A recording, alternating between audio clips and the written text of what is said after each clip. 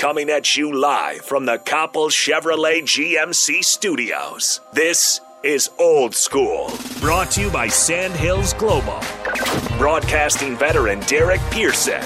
When you find something that moves them, that makes them smile, celebrate it. That's your task. That's your superpower. Nebraska Football Hall of Famer Jay Foreman. Rifles a pass. It was tipped. It's picked off by Foreman. He's at the 15, 10, 5. He'll score! On 93.7 The Ticket and theticketfm.com.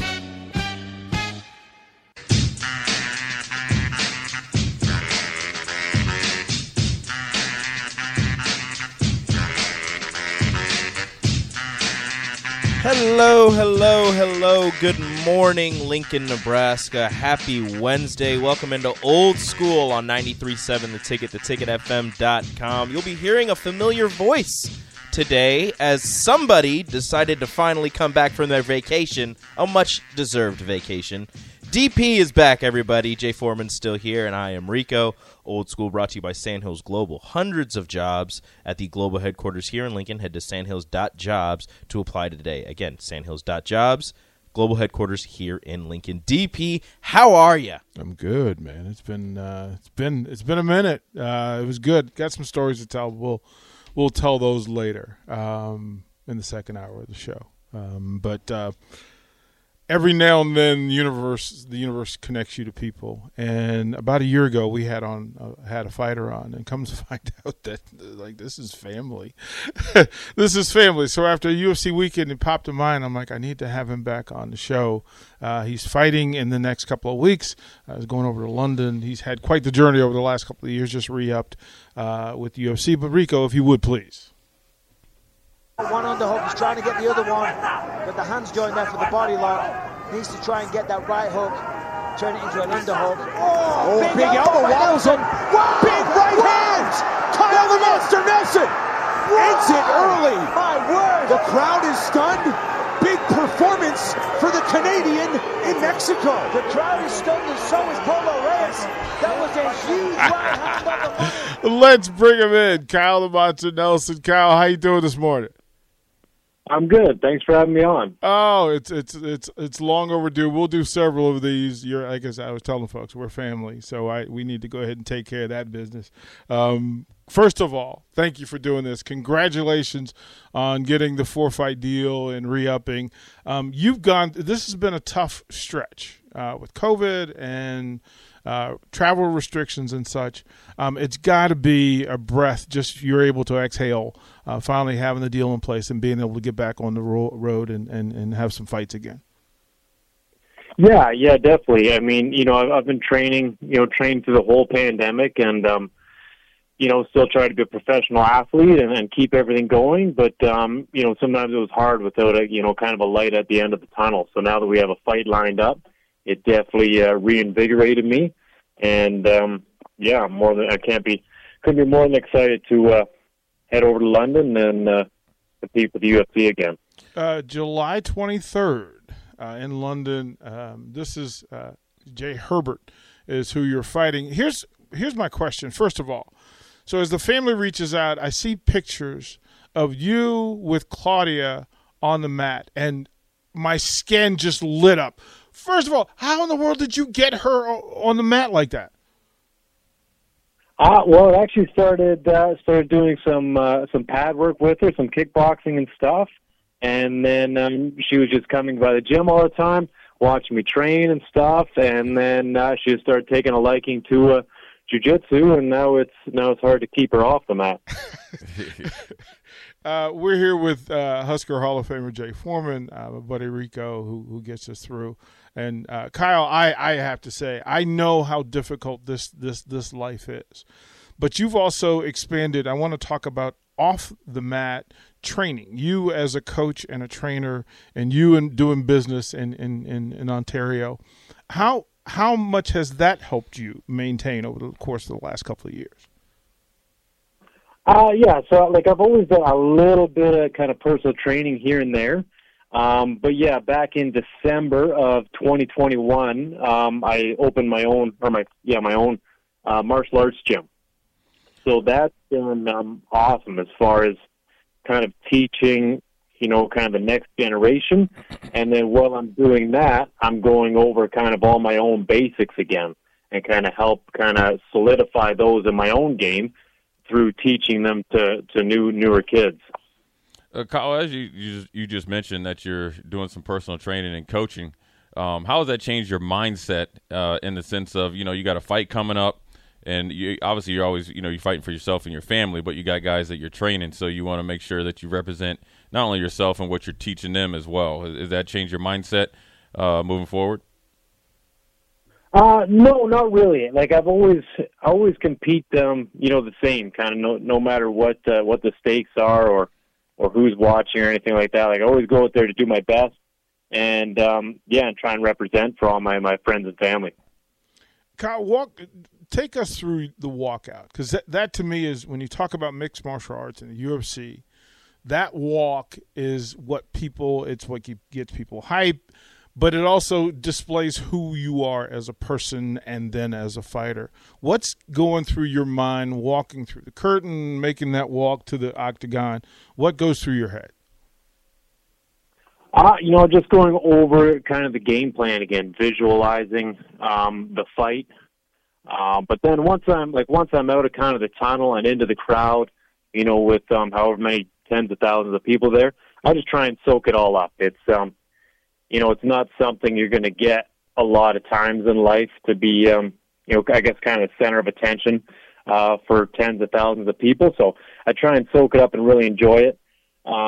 And it's varied for me because I've fought in my home country, obviously in like Toronto, Canada, where there was 20,000 people cheering for me, and then I've fought in Mexico City against a Mexican, and then everybody was cheering against me and saying I was going to die and all this kind of crazy stuff. So I've had both sides of the walkout spectrum. Kyle, talk about. I'm a big on when you win a championship. I think it really it becomes addictive, right? So as you're moving into the UFC, talk about how much you'll draw back on being a featherweight champion in Elite One as you move forward in your UFC career, because that championship feeling and what you've done when you get to be the champion is different than obviously winning a regular match. Yeah, absolutely. I mean, like the championship means, you're kind of the best right now. There's always champions before you, and generally there's always champions after, but kind of for that, split second or however long, you're the champion, which means you're the best in the area, in the nation, wherever. And that's a good feeling because that means, all your hard work's paid off. All those mornings when you didn't want to run and those mornings when you didn't want to get up and train, but you did it anyways. And that's where it all kind of pays off. So that's kind of like a reminder to get me up every morning. I've had success now on like local and regional scenes, like in Canada and stuff. And I've had a little bit of success in the UFC. And now that I'm moving up to 155, I think we're going to start to see the same success there and start working towards the championship. Kyle, walk us through that decision to go from 145 to 155. Is that just maturity? Is that you recognizing how you felt at 155 versus 145? And then what's your walk around weight? Like, what do you normally carry and have to cut down to 155? Yeah, so 145, I started competing when I was like 20 years old. So I was a lot younger. Like I didn't carry as much muscle. It was kind of easier to lose weight. And then just as I got older, started, adding muscle and stuff like that. And the weight just kept getting harder and harder and harder to get down to.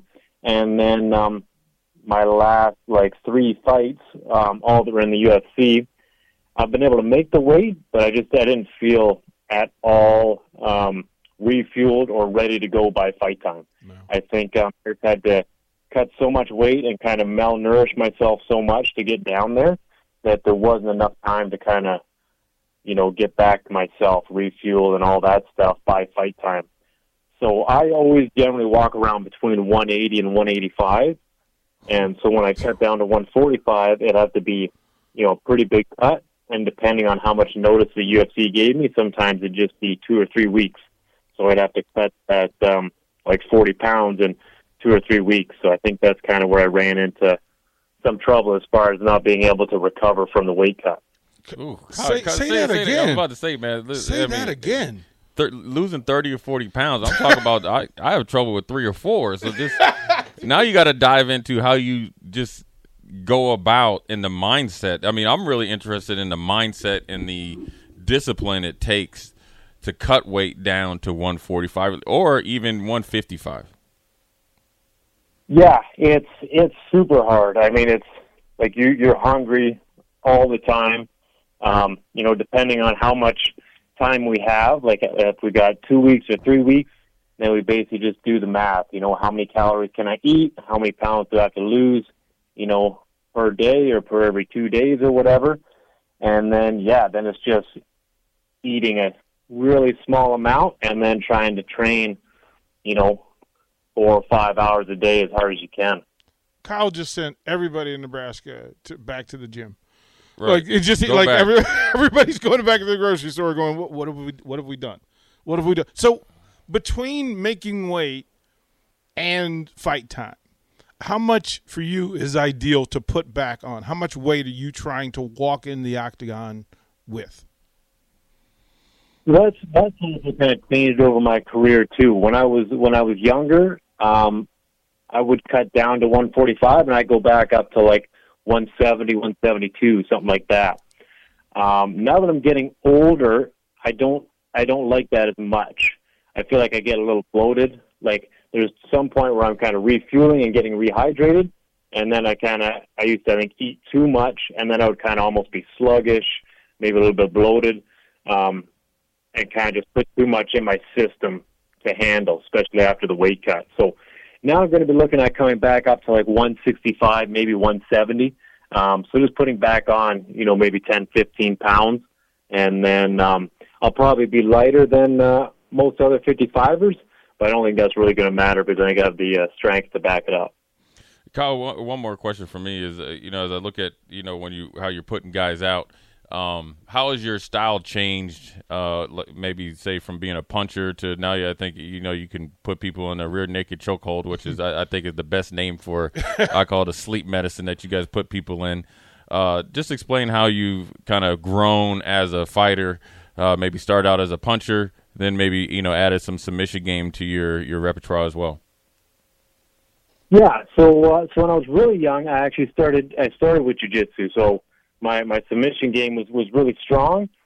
But then, of course, once I got in there, I got hitting people, and I kind of fell in love with that. So I became more of a stand-up fighter because I wasn't as skilled at it back then. So I started traveling around, training a bit more down here at House Champions, and I improved the technique, and then kind of got really good at the kickboxing and Muay Thai aspect of it.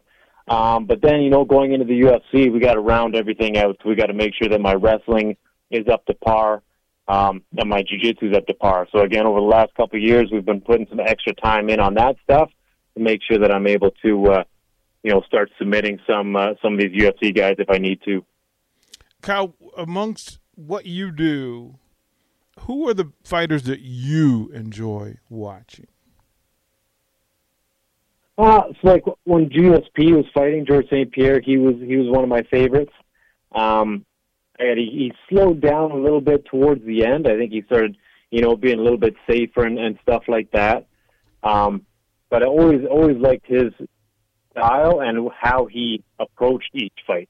So he would switch it up. Some fights he'd be a wrestler if he was fighting, like a Muay Thai guy, or he'd be a striker if he was fighting a wrestler. So his ability to adapt to each opponent, I really appreciated. It's going to be interesting, again, with all the travel restrictions that you've been working around and under to get to London. I know that a fight was missed because of visa issues. They couldn't pull the trigger and get it done in time. How much pressure has it taken off of you to know that now you'll be able to travel, get back in the fight game, you've got the 4-fight deal? Does it make it easier for you going forward? Yeah, definitely. I mean, it's still a little weird here as far as travel in Canada. Like they still have some some restrictions and stuff, and there's a lot of stuff going on at the airports, like they're canceling a lot of flights and losing everyone's luggage, and there's a lot of weird little rules about that. But I've seen a bunch of other Canadian UFC fighters travel to fight, and it seems like they haven't run into too many problems. So hopefully it'll be a smooth trip. Kyle, listen, we're going to do so many more of these because I want to pick your brain about the fight game, get some insight on the process, and do that. But also I want to celebrate you because, again, you've added to the family. You have been kind and generous and warm and welcoming, and it is appreciated, my friend. I have to tell you, I'm thrilled for what's coming for you. I know you've been waiting, you've been patient, and you put in the work. We'll be cheering for you on the 23rd, and then after the 23rd, we'll get you back on and we'll talk a little more fighting with you if you make time for us. Awesome. That sounds great. I really love coming on. That is Kyle the Monster Nelson, Canadian fighter. And look, in the UFC game, there's only 500 men who have the contracts. Right. Kyle's one of them, so that tells you the standard and quality. Listen, give Claudia a hug for me, please, kind sir. Pet them young boys of yours on the head. You're a great father. You're a great man. Looking forward to your victory here in London coming up on the 23rd. Yeah, thank you very much. That's Kyle Nelson. Kyle Nelson. We'll throw the break when we come back. Rico, break it down for us. Tell us what's up here on 93.7 The Ticket. You're listening to Old School with DP and J. Download the mobile app and listen wherever you are on 93.7 The Ticket and theticketfm.com. Guys, do you want thicker, fuller hair? Do you desire lustrous, luscious locks that you can run your fingers through? Maybe a full head of hair makes you feel attractive. Perhaps a full head of hair boosts your confidence and self-esteem. Whatever your reasons, if you have started to experience hair loss, there is good news because there are effective FDA-approved treatments that work. One is a prescription clinically proven to prevent further loss. The other is clinically proven to regrow your hair in 2 to 4 months. And both are available from Roman for just $1 a day. Just complete a free online visit. Roman connects you to a US licensed healthcare professional who will work with you to find the best treatment plan. Then Roman sends everything you need right to your door with free shipping and indiscreet packaging. So guys, are you Roman ready for a thicker, fuller head of hair? Go to ro.co/fuller. Do it today and Roman will give you 20% off your first order. That's ro.co/fuller.